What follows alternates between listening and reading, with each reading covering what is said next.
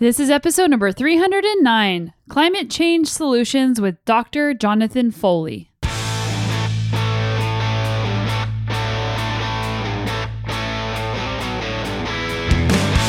Welcome to the Sonya Looney Show. This is a podcast about high performance and well-being, and I'm your host, Sonya. And if you're new around here, I am a world and multi-time national champion in mountain biking, and I still race professionally.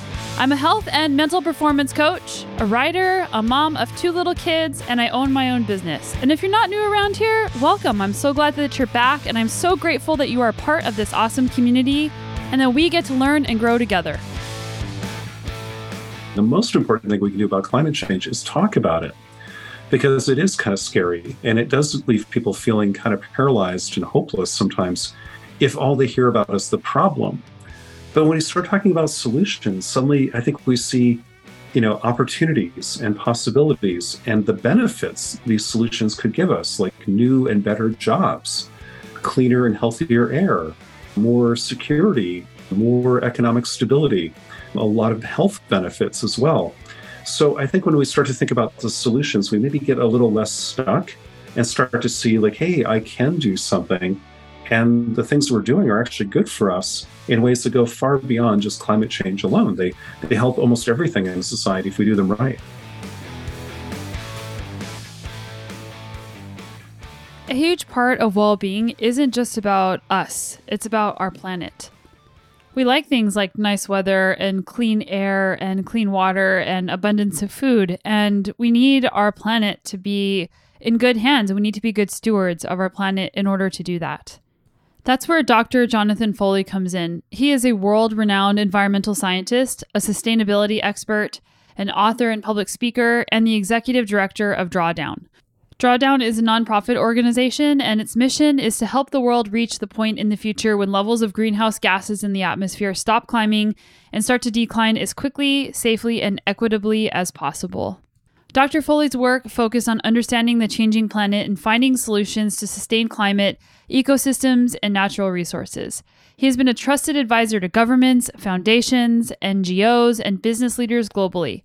He has published over 130 peer-reviewed scientific articles and, in 2014, was named a Highly Cited Researcher in Ecology and Environmental Science.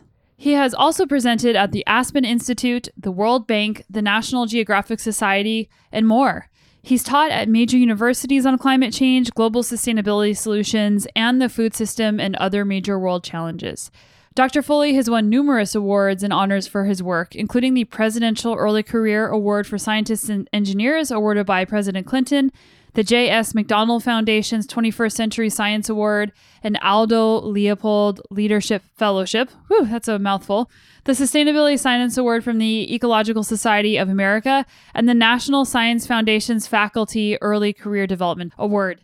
In 2014, he was also named as the winner of the prestigious Heinz Award for the environment. Prior to joining Drawdown, Dr. Foley launched the Climate, People, and Environment program at the University of Wisconsin, founded the Center for Sustainability and Global Environment, which is the acronym is SAGE, and served as the first Gaylord Nelson Distinguished Professor of Environmental Studies. He was the founding director of the Institute of Environment at the University of Minnesota, where he was also McKnight Presidential Chair of Global Environment and Sustainability. And he has also served as the executive director of the California Academy of Sciences, the greenest and more forward-thinking science museum on the planet. So we're in good hands. Dr. Foley has pretty much every award that you can possibly think of next to his name. He's presented to tons of different people. He was working at this museum because he's really passionate about teaching and getting people to feel hopeful about the changes that they can make. We talked about climate solutions in this podcast. We talked about some of the sectors that are contributing to climate change and how the individual can make a difference. And we also talked about the narrative around climate change. A lot of people feel helpless and hopeless whenever it comes to that. They feel like there's nothing that they can do. One person can't possibly make a difference, and we are just in a dire situation. And I can't tell you how many people I've talked to who feel that way too. This episode will bring you hope, but it'll also bring you a sense of agency where you will know the things that you can do and where you can get information. And Drawdown is the best possible website to get that, drawdown.org. They have a free Climate 101 course that you can take and over 100 different things that you, the individual, can do to make a difference. Drawdown also published a book several years ago that is a really easy to read, beautiful kind of coffee table book that you should get. And it'll give you a bunch of different climate solutions that you can look into. A lot of times the media only focuses on one or two of these and also makes it sound really horrible. So here are the different climate solutions by sector that you can go to Drawdown's website and look at. It's electricity, other energy, food, agriculture, and land use, industry, transportation, buildings, health and education, land sinks, coastal and ocean sinks, and engineered sinks. Today we talked about some of these sectors, but we really did focus a lot on the food and agriculture sector because that is one of the easiest things that people can do to make changes. And I'll give you a little bit of a spoiler. Number one, it's managing food waste. And number two, it's eating less meat. Climate change is not only a food and agriculture problem, though, so we addressed a bunch of other things that you can try. And again, I highly encourage you to go to drawdown.org's website because there's so much information there. I'm really excited, and it's something that I've been spending a lot more time on as well. Big thanks to our podcast sponsor, Inside Tracker. If you want to take health into your own hands, and we were just talking about agency, about climate change, but if you want to have a sense of agency of your health and feel like you can make a difference and know what's going on in your body, then go to insidetracker.com/Sonya to get 25% off all of their tests. If you've been listening to this podcast for a while, you're probably familiar with Inside Tracker, but if you're not, they're an innovative company who will look at your blood work and they have an algorithm that will assess your biomarkers, like over 40 biomarkers, things that you probably have never even heard of if you've only been doing the CBCs that your doctor gives. You get to set what goals you want. So if your goals for your health are better sleep or cardiovascular health or even endurance performance, there's a ton of different goals you can select from. And it adjusts the reference ranges of those biomarkers so that you can optimize those to be your best and to feel your best. And I like how they do it because they recommend lifestyle and diet changes in order to do that. And if you're plant-based, if you're not plant-based, it doesn't matter at all. They meet you where you are. And it's been really helpful for me to, number one, get a baseline for where I was at. And I first did an Inside Tracker test in 2017. But it's something that I do twice a year now to just see where I'm at, especially because I like to hard charge. I like to push my body. I have a lot of other inputs that create stress, and they measure inflammation looking at C-reactive protein. So that's one way you can look at the levels of inflammation in your body. There's so many different things, but I'll just keep talking about the inflammation because an inflammatory environment in your body makes you more prone to illness and getting things like cancer, but it also makes it harder for you to recover from your workouts. So even getting an inside look at what your C-reactive protein is can make a big difference, and they also can tell you what you can do to bring that down. Something that I learned is that my B12 is actually high, and as a person who eats exclusively plant-based, that is a supplement that is recommended for everybody that eats plant-based. And if you're eating fortified foods, it's included in those fortified foods. And then if you're supplementing on top of that, you might be taking too much B12. So that was a really interesting insight. Another one is that post-pregnancy, my iron was a little bit low, and it stayed a little bit low because of the demands of the training that I've been doing and the demands of breastfeeding. So I typically don't supplement with iron, and I've never really had an issue with iron. But because of this Inside Tracker test that I got, I've been able to address that and catch it before it becomes a problem. If you're liking the sounds of this, go to insidetracker.com/Sonya to get 25% off and give it a try. Okay, so let's get into climate solutions with Dr. Jonathan Foley.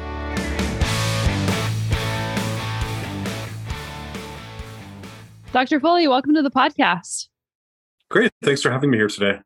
I'm really excited to hear your expertise about climate change and also to hear about Drawdown. A lot of people haven't heard of that organization. So can you start telling us what that is first? Yeah, sure. So I work at a place called Project Drawdown, or drawdown.org, if you'd like to come visit. And we're really the world's leading kind of resource around defining excellent climate solutions. We all hear about solutions to climate change, and there are people out there kind of pitching this one and that one and the other. What we do is we use science to kind of look at what are the best climate solutions and the best way to implement them. And we do that from a kind of non-commercial and non-partisan perspective. So we're kind of like a consumer reports for the planet when it comes to climate change, trying to figure out what works and how do we make it better. I think a lot of people think about climate change and they think about maybe electric cars or composting or using less water. And Mhm. those things are certainly helpful. But what are some other areas that people maybe haven't considered yet? Well, yeah. And first, what we have to do is kind of step back and ask ourselves where the pollution that causes climate change comes from, because that's the key. If we stop the pollution, we eventually stop the climate change. And that kind of greenhouse gas pollution that we've all heard about, some of it comes from burning fossil fuels, which we use to make electricity. We use it in transportation. We use it to heat buildings. We use it in industry and a few other places. But greenhouse gases also come from our food and agriculture as well, it turns out. It comes from like burning down trees in deforestation, or the methane that animals can release into the atmosphere, or sometimes from fertilizers mixing with water and air in the soil releases something called nitrous oxide, which is another greenhouse gas. So primarily it's related to energy, but we also have to look at food and we have to look at some materials. And when we do that, it turns out there are basically five big areas we have to focus on. First and foremost is electricity, then food and agriculture, then industry, kind of making stuff like steel and cement and glass and plastic and all that, transportation, moving things around in cars and trucks and airplanes, and then buildings, homes and offices and schools and all that. So those five things, electricity, food, industry, transportation, and buildings, cause 90% of our climate change pollution just on one hand. And what we need to do is kind of find ways to be more efficient in each of those sectors, like use less electricity, maybe waste less food, be more efficient with our cars and trucks. And then what we call decarbonize the rest, which is like, let's go ahead and make the same thing, but without releasing greenhouse gases.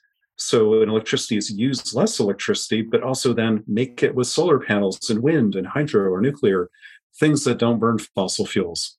So that's kind of how we have to look at it, is across multiple areas and looking at efficiency and then what we call kind of decarbonizing what's left. For those who aren't familiar with how greenhouse gases contribute to problems with our planet, can you shed some light on that for people? That there's nitric oxides and stuff in your blood that helps you get more oxygen to your muscles. So sorry, nitrous oxide. Yeah, well, how these gases work, and there are a whole bunch of other ones too. And these gases naturally occur in Earth's atmosphere. We humans didn't create them. They've been there for millennia and well beyond that. But we're increasing the amount of them in the atmosphere. And what they do is these gases are basically transparent to the sun's radiation coming from outer space into the Earth, which warms our planet. But in the infrared wavelengths that Earth kind of radiates back into outer space, those gases are, they absorb some of that radiation and trap it near the Earth's surface. They kind of absorb it and re-radiate it down to the surface, technically speaking. But it's kind of like trapping heat. It's like a blanket on you in the wintertime at night. It doesn't create heat, but it traps the heat closer to your body, making you warmer.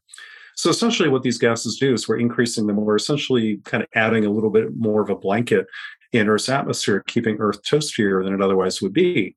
And that's fine with a limited range, but now we're already well beyond anything we've seen in kind of recent geologic history, and certainly during the time of any humans being around on this planet. And so we're now kicking the planet into kind of a very different place than any of us have ever experienced before. And that's a big problem because it will affect where we grow our food, where we live, what our water resources look like, where our sea levels will ultimately be, and where our cities can thrive and where they can't. So this could be a very, very disruptive and dangerous force wreaking havoc all over the planet if we don't stop it pretty soon. Yeah, I can feel just tension just hearing about that in myself. And then I was at the dentist the other day, and when you're laying there, they have like a TV screen, and they were playing Planet Earth, and it was just talking about the importance of, Yeah. a lot of these things. But then it doesn't say specifically what people could do. And at the end of, if you're watching one of those documentaries, it's like, go to this link. So for the person that's listening to this and they already are feeling overwhelmed without us even getting into any of the details, how helpless are we as individuals, or how empowered can we be as individuals to make changes? Well, there are a lot of ways we as individuals and as a larger society can kind of get unstuck. Where we are today is we know what the problem is. We know what climate change is. We've known about this for actually well over 100 years, that we're causing some changes to our climate, and this could be very dangerous for us. So that's one thing we know. The other thing we know is we actually do have solutions, if we want to use them, that could solve the problem, like solar and wind and electricity, for example, maybe with some nuclear and bigger batteries and all that. Electric vehicles, you mentioned, more sustainable ways of growing our food, and so on and so on. And that's what we do at Project Drawdown. Is we have about 100 solutions to climate change that we've looked at really carefully, and added together, they would get the job done. But the problem is we have the solutions, they're just not growing to the scale quickly enough to address the problem. Because we have a lot of barriers in the way. We have barriers in policy, kind of the laws and regulations and what governments are doing. Because governments, well, frankly, they're not leading on climate change. They're primarily kind of stuck, or they're too beholden to the old special interests that want to keep us the way we are, like oil companies and the rest. So that's a big barrier there. So we as voters and as citizens and participants in democracy, we can help change that a little bit at a time, hopefully, through voting, through getting more engaged, through activism and whatever. So that's one way we can participate. Another, though, is through our own personal behavior, like in what we buy, what we use, and how we change things around our daily lives. That may seem very small, but kind of like voting, it does add up eventually and cause larger changes.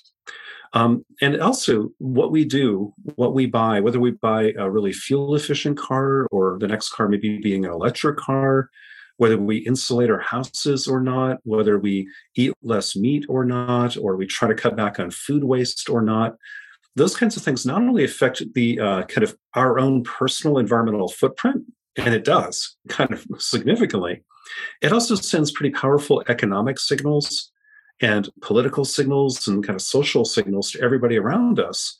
And it begins to change society too. So yeah, as one individual out of 8 billion, we can only do so much.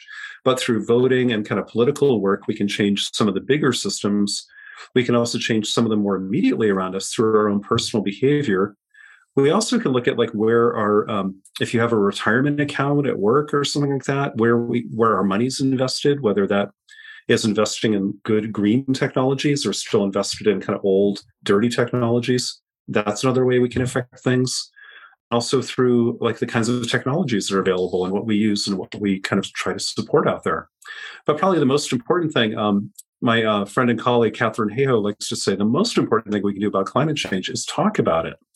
Because it is kind of scary and it does leave people feeling kind of paralyzed and hopeless sometimes if all they hear about is the problem. But when we start talking about solutions, suddenly I think we see, opportunities and possibilities and the benefits these solutions could give us, like new and better jobs, cleaner and healthier air, more security, more economic stability, a lot of health benefits as well. So I think when we start to think about the solutions, we maybe get a little less stuck and start to see like, hey, I can do something. And the things we're doing are actually good for us in ways that go far beyond just climate change alone. They help almost everything in society if we do them right. I love that. I love the optimistic point of view. And I've heard you talk about this on several other podcasts. And one of the things that comes up frequently when I'm talking to new acquaintances, just in general, is that they feel helpless. They feel like they can't do anything. So one of the reasons that I wanted to have this podcast was to tell people that there's a lot you can do, and it's not all gloom and doom. And I love that Drawdown has so many different like forms of information. Like you have the book that was published several years ago. You have you have like video courses, and there's just a lot of ways that people can learn about it. Yeah, I think that's right. And we have to remember too, it's so weird right now that it's not just in climate change. It feels like it's true for almost everything. I really worry that at a bigger scale, bigger than climate change or any particular issue, we have in our politics, in our kind of media discourse, in social media, and our activism and things like this, we tend to have a bias towards polarizing ourselves into very, very fierce and opposing positions. And also kind of a negativity bias that, basically we're all saying the world is going to hell and they're to blame for it. And everybody's saying that, whether you're to the far left, to the far right, or whatever, on every issue. And it's really hard to solve problems that way when you're convinced the world is going to hell. And rather than doing something about it, you're looking for a scapegoat. We're looking for those are the villains. They're the bad guys, so we can go blame. I just reject that and say, wait a minute, actually, the world is pretty damn great. We live better and healthier and more interesting lives than anybody in human history has ever lived. Is it perfect? No, not at all. We have a lot of work to do. But I'd rather roll up our sleeves and get to work and making it even better. We have a lot of good things happening in the world today, a lot of tools we've never had before, and we have a lot of really smart people who care deeply about the future. Why don't we get to work? Why don't we roll up our sleeves and use the tools, use the energy and the creativity we could unleash to make a better world, a world we can be proud of?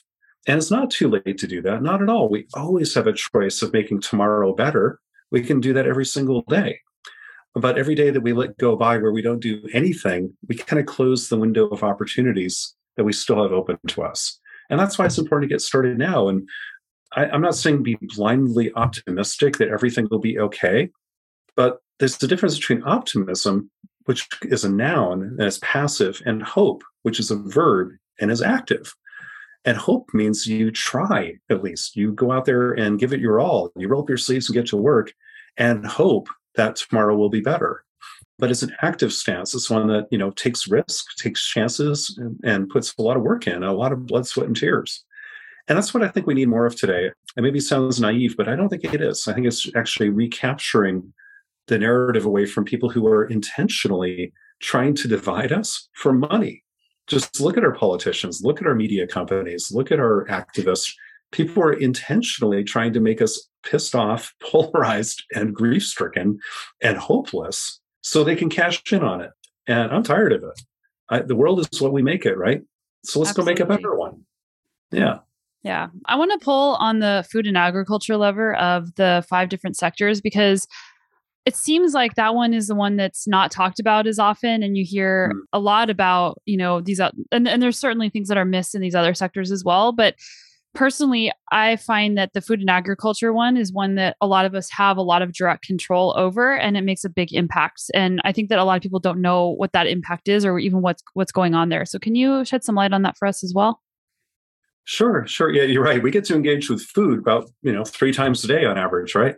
Mhm. So that's a really, really important place to focus. And internationally, now it depends where you live. It's different in the US than it would be in like China or in Brazil or someplace. But globally, about 1/4 of climate change producing greenhouse gases comes from food and agriculture. And most of that quarter of climate change, like a whole quarter of the whole pie, comes from just food. A lot of that comes from, first, deforestation. There are places in the world where we're tearing down rainforests to grow more beef, more animal feed, and more palm oil in particular. Those 3 commodities really drive most of it. We also have a lot of greenhouse gases coming from animals themselves, what we call ruminants, especially cows, cattle, things like this, sheep, goats, things like this, that digest food in their 4-chambered stomach and then burp a lot of methane into the atmosphere. That's a big deal. So animal agriculture turns out to be a big part of this as well. And then third is overusing fertilizers, which I mentioned earlier. When fertilizers mix with water and air in the soil, the nitrogen in the fertilizer can form nitrous oxide, which is a powerful greenhouse gas. And there are thousands of other ways food contributes to climate change by we have to refrigerate it. We've got to move it and ship it around. We've got to cook it and store it and do all sorts of things. But the big things are still deforestation, too much meat, and too much fertilizer. So if we focus on that, we actually see a lot of opportunities to address climate change. And at the individual level for us, the biggest ones of all are reducing food waste and changing our diets.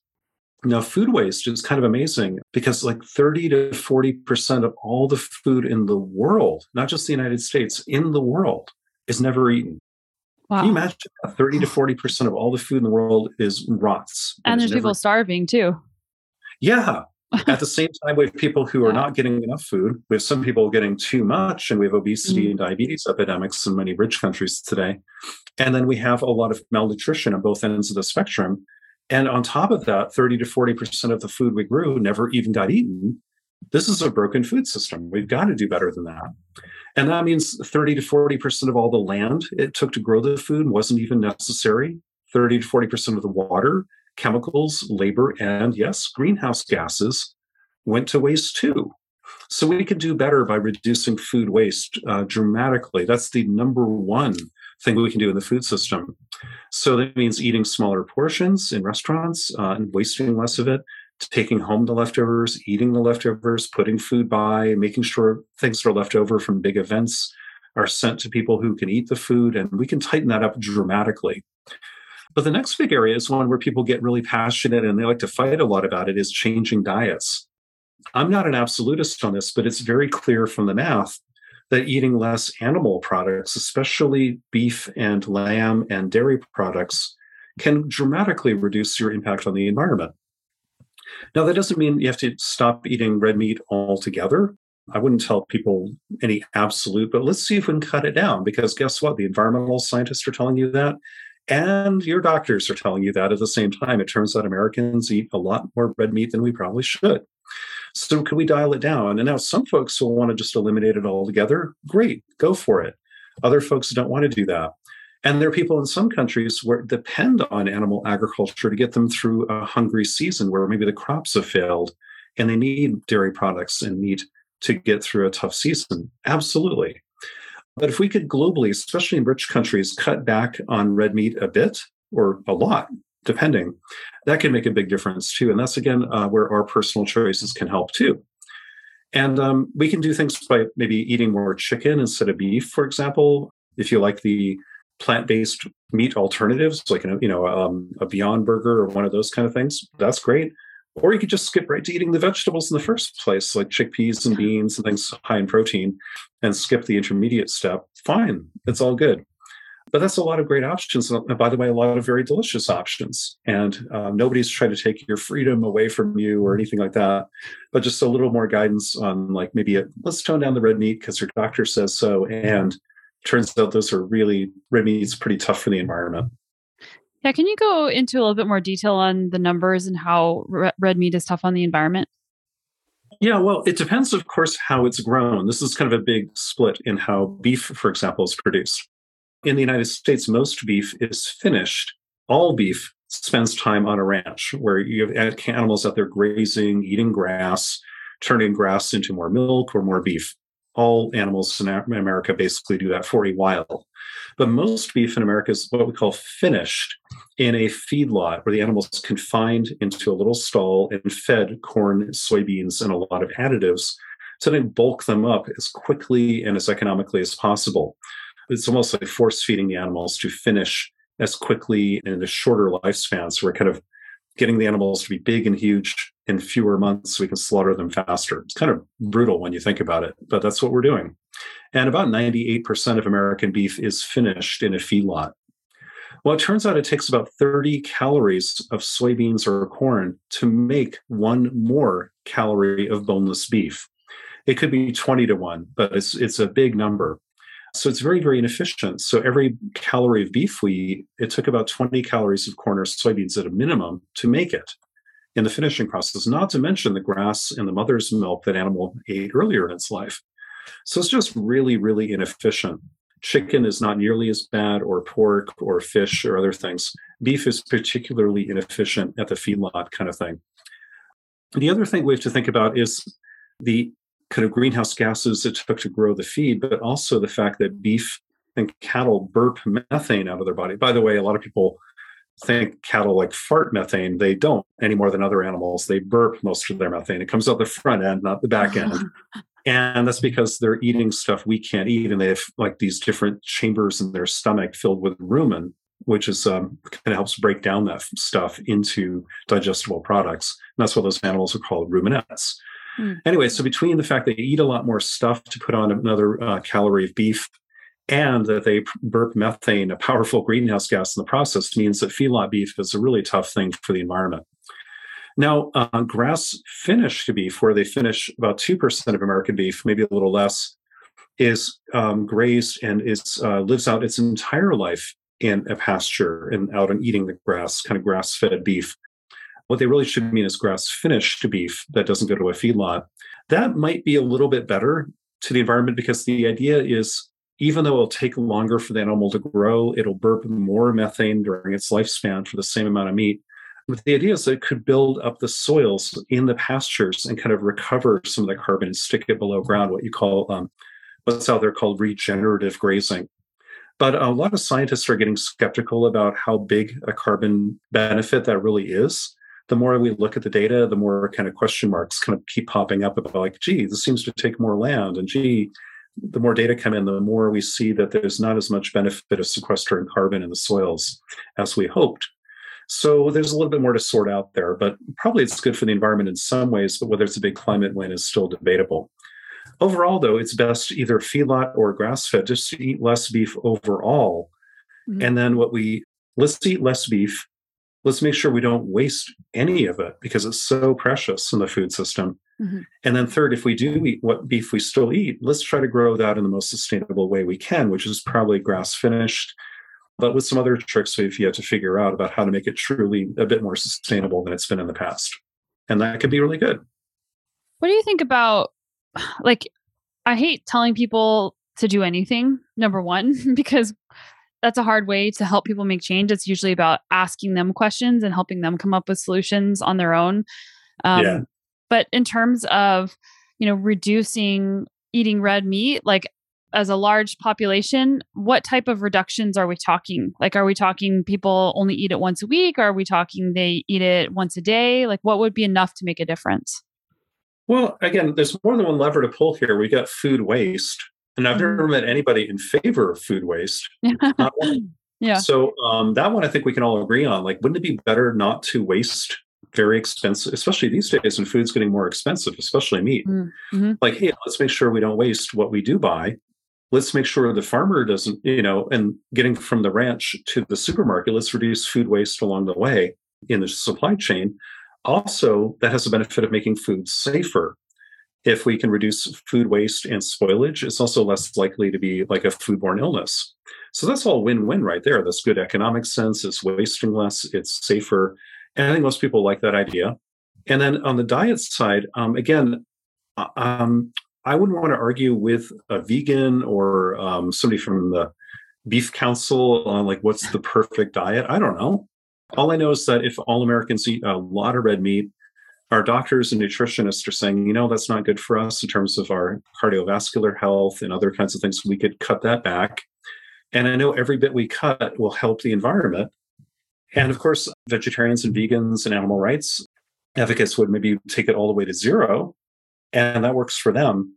But I think we just need to kind of find our space in the middle and say, hey, look, aren't there some win-win things? And like you said, it doesn't really work to have a finger-wagging environmentalist telling you should do this. And I'm going to make you feel guilty. When has that ever worked?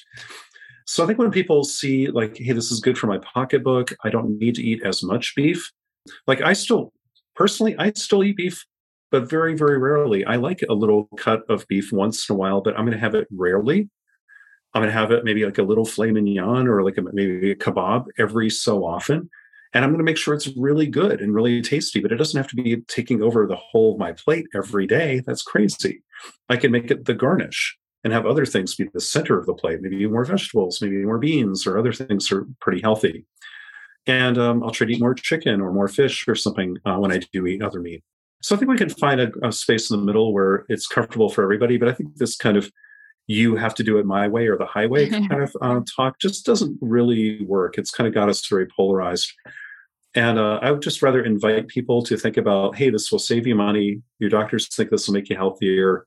It doesn't mean cutting out something you love completely from your diet forever, but maybe substituting it for a higher quality less often might be nice. And frankly, like the fast food hamburgers, you could replace all those with a plant-based alternative and nobody would notice because these weren't like great hamburgers to begin with, right? So I think we can kind of chip it away from a lot of different angles of eating less, substituting some, wasting less, smaller portions, and looking for the benefits like saving money, improving health, reducing food waste, improving food safety, and helped with the environment too. That's a win-win.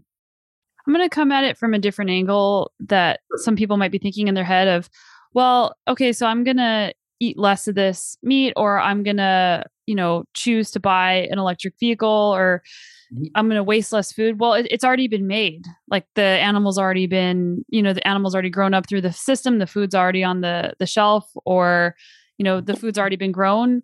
So what difference does it make if I buy it or not? Like I know that people kind of come at it from that angle too. Well, Okay. I mean, if you only decided one day, it doesn't matter. But if you do it consistently, it does matter because the food that's on the shelf today was grown a couple of weeks ago and slaughtered then. The markets adjust to consumer demand. If consumers, more and more of us say, hey, wait a minute, I'm not going to eat that beef, the prices will go down, demand will go down, supply will eventually scope down. In fact, Americans are eating a lot less beef than we did in the 70s and 80s. We're eating more chicken. But American beef consumption has gone down by like 30 to 40% in the last couple of decades. And that's probably a good thing. So markets do respond to consumer behavior. We just need to keep at it and do it in larger numbers.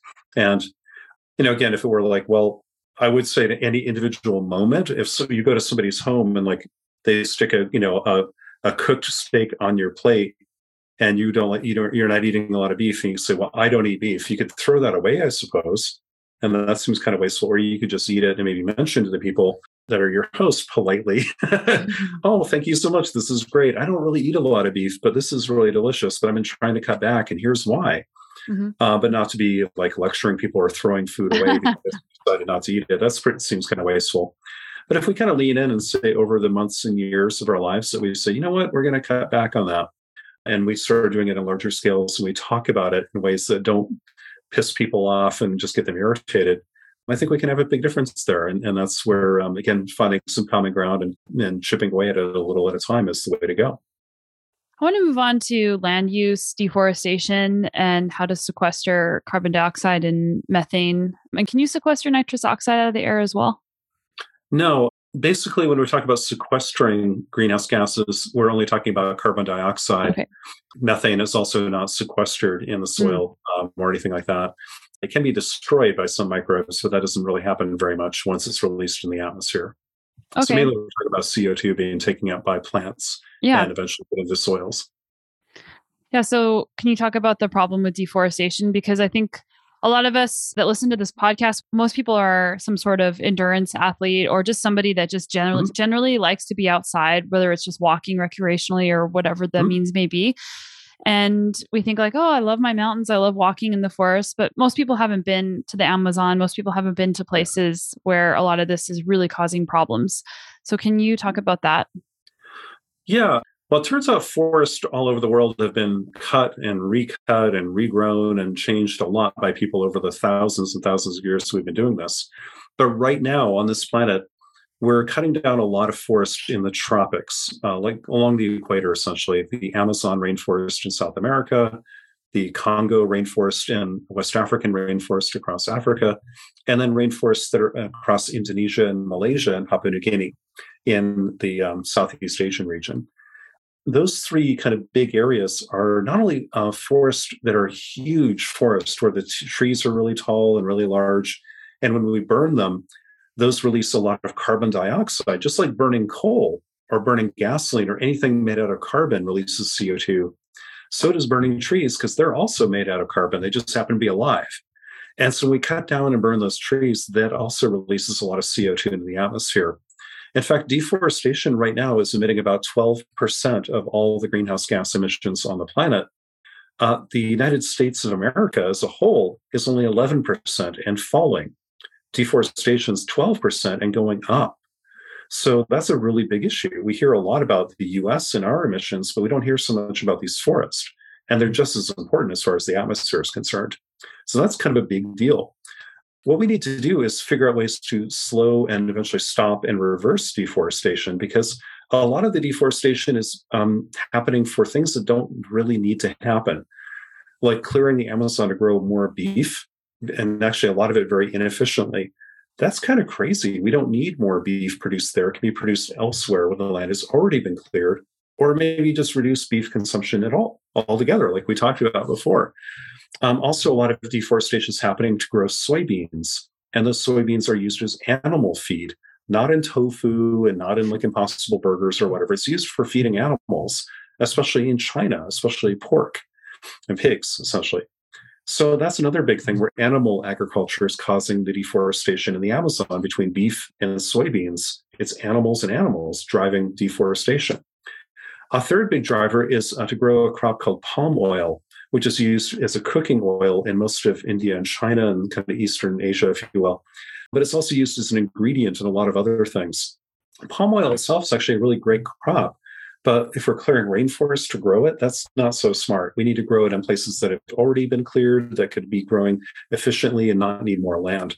So we've kind of basically stop the expansion of these things of animal feed, beef, and palm oil into these tropical rainforests because the land is too cheap.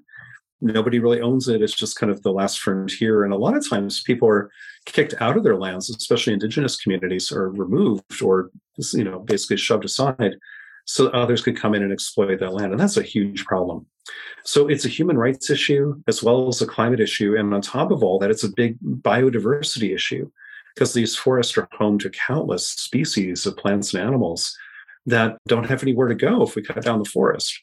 And so we could be losing a lot of species of very important forms of life on Earth along with this as well.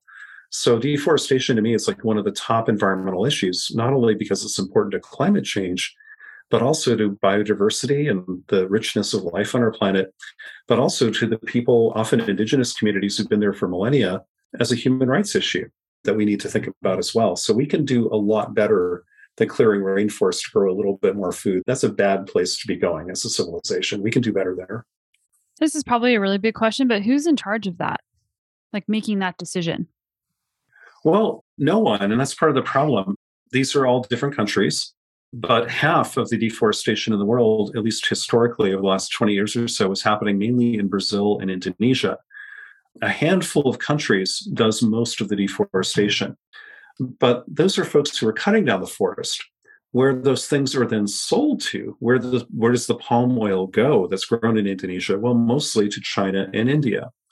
Where do the soybeans go that are grown in the Amazon? Mostly to China. Where does the beef go, grown mostly in the Amazon? Mostly to Brazil, Argentina, and a tiny bit to the United States, but mostly South America. So you can work on the people who are clearing the forest and try to get more regulation, more rules. But Brazil and Indonesia, it's really tricky to do that right now. Or you can work in the other direction to try to get the people who sell soybeans, beef, and palm oil around the world to not be linked to deforestation. You could have activist groups going after those companies saying, hey, we're going to make your life a living hell for a company that sells palm oil irresponsibly until you can prove that your palm oil didn't result in the destruction of a rainforest. You grew it some other way. And so there are these kind of like certifications and labels and things to be like, rainforest-free beef or rainforest-free soybeans or responsibly harvested palm oil. Those are starting to exist, but we need a lot more kind of activist pressure, market pressure, business pressure, and investment pressure, as well as the policy and political pressure that like the United States or European Union and others could exercise in some of these other countries. But right now there's no, it's not going to be the UN. It's not going to be the White House or the Senate that fixes this all by itself. That's for sure. It's going to be a lot of other players, probably business and activism, investors, and some political pressure too. Brazil is particularly interesting because they have a president right now named Bolsonaro, who's a little bit like the Brazilian version of Donald Trump, pretty conservative. He's promoting the clearing of the Amazon to get people to move up there and get their rights to, get free land and kind of explore their frontier, that kind of thing. And but before he was president, deforestation in Brazil had been going down dramatically. He comes from office and it goes back up dramatically. So a lot of it does depend on elections and who's in charge. Just like we saw in the United States with different presidents, we see a bigger change in Brazil with different changes in political leadership. So that could be important as well. Okay, so food and agriculture is about 1/4 of greenhouse gas. Yep. Yeah, about a quarter of the world's greenhouse gases come from food and agriculture. Yep. I'm just summarizing what we talked about. So number 1 is pay attention to food waste and eating smaller portions, maybe not buying as many groceries as you need. Or if there is extra food, finding a place for that to go that's going to be useful for other people. Number 2 is considering reducing the amount of red meat that you eat. And if you are eating red meat, trying to understand where it's sourced, where it comes from, and even with palm oil, and just paying attention to what you're voting with when it comes to your dollar, when it comes to your investments, and the choices that you make about the things that are in your house. Yeah, absolutely. When it comes to food, again, food waste and less red meat and dairy products would be the number 1 and 2 things I would do. When it comes to other things we can do at home around energy, of course, there are lots of other things like Electricity use in our home is primarily driven by air conditioning and refrigeration. Like, do you have an old refrigerator that next time you replace it, pay attention to the Energy Star ratings on the fridges and freezers at the store and maybe try to get a somewhat more efficient one, that kind of thing. Mm-hmm. Next time you buy an air conditioner, look for the more efficient one, make sure it's tuned up, make sure your windows are sealed, and that maybe you turn the thermostat to a higher temperature than, in the summer. I don't see why you need to keep your house cooler than 76 or 78 degrees. That would help a lot, as opposed to 72 or 68. Mm-hmm. Those things help a lot. And then it comes to heating. In cold climates, you primarily are using natural gas or oil to heat homes in most of America. Again, looking at your thermostat, how warm do you really need it? Can you turn it down at night? Can you make sure your doors and windows are weatherized and sealed pretty well so they're not leaking a lot of air? Keep your house more comfortable and save you a lot of money. And then if you're doing some retrofits around your house, think about insulating your attic, your basement, your walls when you can. Not everybody can afford to do that on day one, but maybe chip away at it as you look at your house. Now, of course, for renters, that's a much more difficult kind of thing. And that's where we need to incentivize landlords and others to do some of these fixes as they can too. But there's kind of a disconnect for renters have a harder time with this, of course. Well, I was just mentioning, we talked about food, and I mentioned a few things about like electricity and air conditioning and refrigeration are big ones. Lighting matters too. So yes, every time a light bulb burns out, do replace it with one of these new LED lights. They'll last longer. They're cheaper to operate. They'll save you a lot of money. They last for a long time. And then, of course, vehicles. Let's try to drive less. Especially with gas prices the way we are. Or maybe you can skip a few errands if you can. Take public transit if you can. If that's not every place has that. Bike and walk when you can. That's great if you can make that work. But it's often when we replace the vehicle in this country, like hey, it's time for this car to get replaced. Maybe you're buying another used car or a new car. The fact that we buy the biggest selling car in this country is actually a pickup truck, is the Ford F-150. And most of them are not used at all to haul things. They're just looking cool in rural America or whatever. I live in rural Minnesota and they're everywhere and they're always empty. And I'm like, this is a status thing of country bumpkins who like to drive pickup trucks. And I grew up in the country. I get it. But they're electric ones. Or maybe you can get a smaller car that, gets 40 miles per gallon instead of 12. And you're going to save a lot of money at the gas pumps. I just don't understand people who bought something that gets terrible mileage, that they drive all the time, and then they're complaining about gas prices like crazy right now. I'm like, well, you kind of made your bed here. We can do better. Now, it sucks when, it's a pain point right now, but the next time you buy a vehicle, why aren't we getting more efficient vehicles? And not to mention the hybrids and the electric vehicles are becoming more and more available too. That's great as well. But we got a long way to go in all these different areas, whether it's food or our cars, our homes, or electricity use. These are all things we can do where we will save money and probably make our lives a lot better, our homes more comfortable, our pocketbooks a lot fuller, and give ourselves more free time. And we help address climate change. And we stuck it to Vladimir Putin a little bit too, all at the same time. I kind of like this. I think this is actually a pretty amazing world we could build if we wanted to. Yeah, pain is often a great motivator for people. So if you look at health as a pain point, or if you look at dollars as a pain point, those are ways to inspire change. Or even people who are, upset about the weather, like the fires and all these things that are happening, that's also a pain point. And all these little things tend to be big things whenever everybody does them. Yeah, exactly. Although I like to frame it a little differently. I see as opportunities, not pain points. I'm like, hey, this is a way I can make my house more comfortable in the future and be more valuable if I ever need to sell. Mm-hmm. That's a good thing. Who isn't in favor of that? Or here's the way you can save hundreds of dollars a month at the gas pump. Who's not in favor of that? Here's the way we can make our country more secure and send less of our money to Russia and the Middle East. I'm all for that. So I think these are things when we point out the benefits of climate solutions, they're bigger than climate solutions. One thing that drives me nuts about climate activists and climate communicators, we all want everybody to become like a Greta Thunberg or something, and that's never going to happen. It turns out that 92%, this is astonishing, 92% of Americans now believe to some extent or another that climate change is real. 80% are firmly convinced it's real. 60% are actually really freaked out about it and alarmed and concerned about climate change. That's incredible. Mm-hmm. But only 2% of Americans or less have ever put climate change as the top issue facing the country in Gallup poll after Gallup poll after Gallup poll for 50 years. The environment is never going to replace jobs or health or education or equity and justice or other kind of big issues facing America, that climate change will never be in the top 5. But guess what? All those things I just mentioned, like jobs and health and community and equity and justice, those are things that can get better if we do climate solutions. So I want to kind of shift the conversation from like the climate problem, big, scary boogeyman, towards climate solutions. But then I want to cross out the word climate and just talk about, here are solutions that create jobs in your community.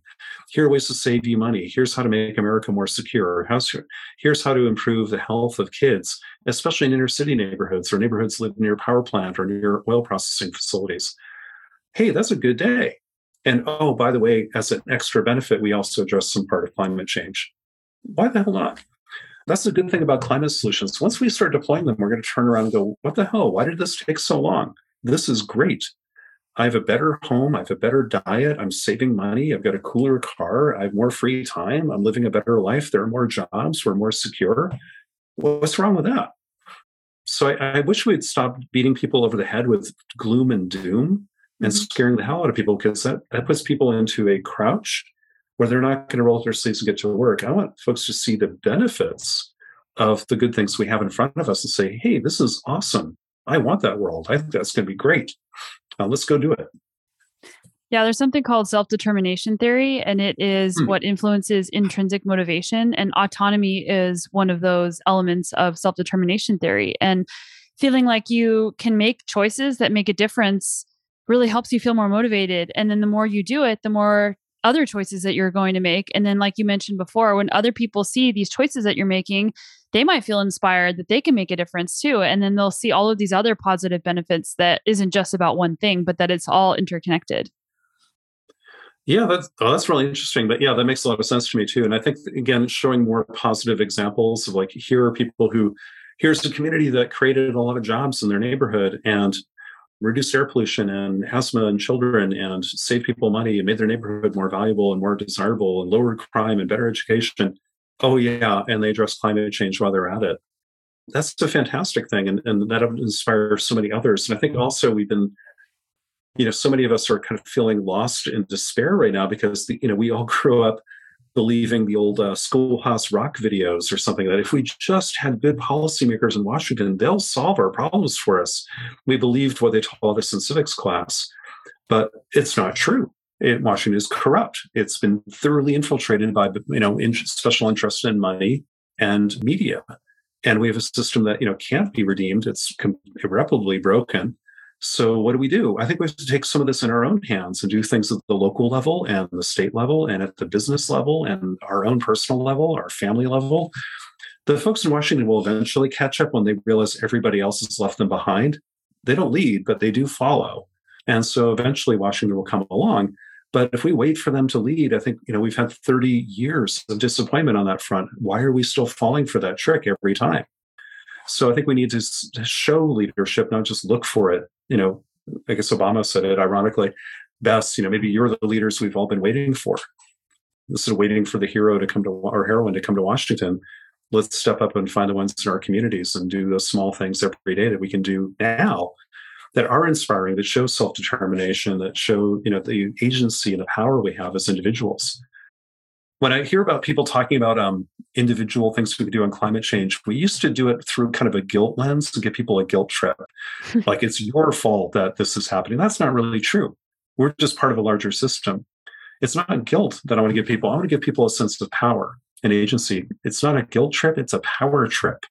Like, hey, you have a lot of power. You don't like ExxonMobil? You can tell them to go stick it and drive by the filling station every day in your new electric car. That's power. You have that. That's entirely up to you. Or you can reduce the money you send to the power companies. You can reduce the amount of money you send to big oil. You can tell them to go stick it by making some choices yourself. And that's a lot of power. I'm not blaming you. I'm reminding you of all the agency you have to change the world around you every single day with money. And that's what talks at the end of the day sometimes. So I think it's a lot to that. What you're saying is like the kind of feeling a sense of agency and possibility and opportunity to make the world better around you. And it's kind of contagious, I think, when people start to realize good things can happen when we start to do them. Yeah, the other two elements of self-determination theory are competence and relatedness, and those play into like all the things that you were just mentioning as well. Huh. Yeah, you should check it Maybe out. send me a self-determination theory. I don't know about that. It sounds like a great framework to be thinking about communication like this. I'll take a look at it. Yeah, But the person who's kind of coined the research is, I forget his first name, but his last name is DC. So it's DECI. So in a lot of the research papers, you'll see DC and Ryan, or it might be pronounced Deci and Ryan. But yeah, so just check out self-determination theory. But yeah, I'm a health and mental performance coach. So a lot of the work that I do is helping people find their own motivation to make changes that they want to make. And that's like one of the key elements of helping people make change, like feeling like you can, feeling like you can do it. Yeah, well, exactly. And I'm a little tired of being told what we can't do and being kind of deliberately divided and polarized by people on the far left and the far right who are making money and clicks and power off of us all. This is not the way this country used to be, you know? And it sounds nostalgic and maybe a bit of like privilege from where I come from or something like that. But I'm like, where are the leaders like Martin Luther King who say, I have a dream? Mm-hmm. Instead, we have leaders, they say, I have a nightmare. And, like, I have a nightmare and they're to blame. Martin Luther King said, I have a dream and you can all join me in making that a reality. Or Bobby, Kennedy or John Kennedy asking, don't ask what the country can do for you, but what you can do for the country. Looking kind of at a higher, better version of ourselves, asking us to reach, to be better people, to be more engaged and do something great. We don't have a lot of that these days. And maybe that's where we need to change our tune and to focus on what we can do and how it makes us and the world around us a lot better. Yeah, that's actually something I do keynote speaking. And one of the things that I always say is focus on what you can do, not what you can't do. Yeah, exactly. With a flip of the serenity prayer, right? Lord, give me the strength to accept the things that I cannot change. But maybe it's the other way around. It's like, Lord, give me the strength to change the things I cannot accept. Yeah. And, I like that kind of turn of phrase on that. Yeah, exactly right. There are so many things within our fingertips to change. And yet we're being told that it's hopeless and there's no point. And that's a lie. It's not just wrong, it's a deliberate lie. And this is something that's just really discouraging that people have kind of fallen for, and that we're feeling widespread anxiety and fear and despair around climate change, for example, and many other things. And that's totally understandable. And we do have to work through that, acknowledge that, and process that kind of grief and anxiety that we might feel initially. I'm never going to say people shouldn't acknowledge that. Of course we should. It's real and it's how you feel. Who am I to say you shouldn't? But I'd like to see at the end of the day, like, we get back to a sense of connection and agency. We process that kind of grief or how we might feel bad about something for a while, or the fear we might have, and then turn it around to say, hey, wait a minute, but we can change this. What can we do? There's a lot still within our power. And don't abdicate that power or that sense of agency and that possibility to do something you can do. And there's so much we can do, and we've barely scratched the surface on it. So in the last couple of minutes, can we talk about how people can put their agency to use by going to drawdown.org and what they'll find there and how they can find more climate solutions? Sure. Yeah, absolutely. So drawdown.org, our organization, again, we exist to be a resource for people who want to make climate solutions reality. But first, we have to know what the science says. Science isn't all of the answer, but it's a very important part of the answer. We got into this mess by ignoring the science. So we're trying to do the science not on the problem, but on the solutions, and tell you, like, this solution actually works. It could prevent this much pollution, and it would cost about that much. So we kind of crank the numbers all the time on about 100 different climate solutions. We just updated them a few weeks ago. About every 2 years is how long it takes us to run through all this data and calculate all this stuff. It's a big, huge undertaking. And we're kind of the final word in a lot of ways. I'm like, here's the possibility of different climate solutions given today's technology and economics and our current science. So that's really good. But maybe more importantly for listeners here would maybe be to learn more about the basic ideas. So we actually offer a mini class called Climate Solutions 101, which you can go to at drawdown.org. Just go on the front page and down a little further, there'll be a button for Climate Solutions 101. And it's a very short little class made up of about 6 10-minute talks, kind of like little TED Talks. The bad news is I'm giving them. So that's the downside. But the good side is they're very, very short. And so, but I kind of walk through like the basic ideas of like, here we have the basic science behind climate solutions. I get to go into a little more detail than we were able to do today, but also the whole bunch of visuals and graphics, which are also included there for free. So people who might want to share this with others or use it in their own teaching or their own work or whatever, there's a whole bunch of free materials there, 100% free, no paywall, no subscription, no donation needed. Just go ahead and take it and share it and give it away.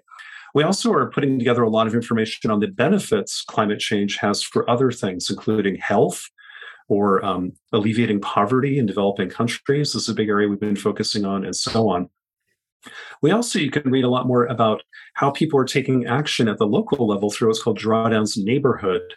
We have a series of short video films. The first batch were all filmed in Pittsburgh.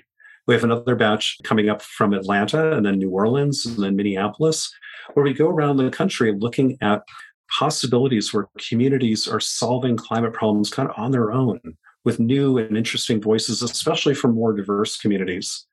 The environmental community's been like way too white and way too privileged for way too long. So we're trying to make sure we kind of hear stories from other areas of our society that we haven't passed the mic too much before. We need to do that better. So I'm really excited about that too. So there's a whole rich array of things on our website that are all available for free. We're a nonprofit. We give everything away. And please come check us out. And also follow us on social media as at Project Drawdown on Twitter, most of all, but also like Instagram, Facebook, and LinkedIn, I suppose. I think we're starting a TikTok page down the road, but we aren't there yet. Great. Well, thank you so much for the actionable information that you gave us on how people can start moving the needle, but also on your realistic optimism, or I think Abraham Lincoln calls this tragic optimism, where it's not just blindly believing that all of these things, are just going to happen on their own. And I'm really excited about what people have learned today and how they can go to Drawdown and get all this free information to start feeling like they are making a difference too. Well, thank you for having me today. I really appreciate it. And please check out drawdown.org and follow us at Project Drawdown, or follow me on social media at Global Eco Guy. Stupid handle, but it was available on mostly Twitter and other platforms as well. So looking forward to more conversations, and I hope listeners get to learn more about climate solutions and remember how much we can do to solve this problem and why it will make our lives better when we do it.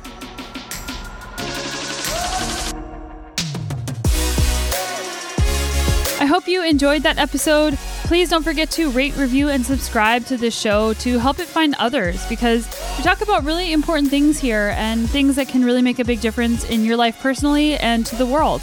Thank you to those of you who are supporting my work on Patreon and PayPal. Those donations to support my team do not go unnoticed every single month. And if you like things high performance and well-being, which you probably do if you're listening to this podcast and you made it all the way to the end, go to sonyalooney.com/newsletter, where I send out a newsletter usually every single week about something on that topic. And as always, I'm with you on this journey of personal growth, adventure, and our mission to be better every day. We'll see you right back here next week.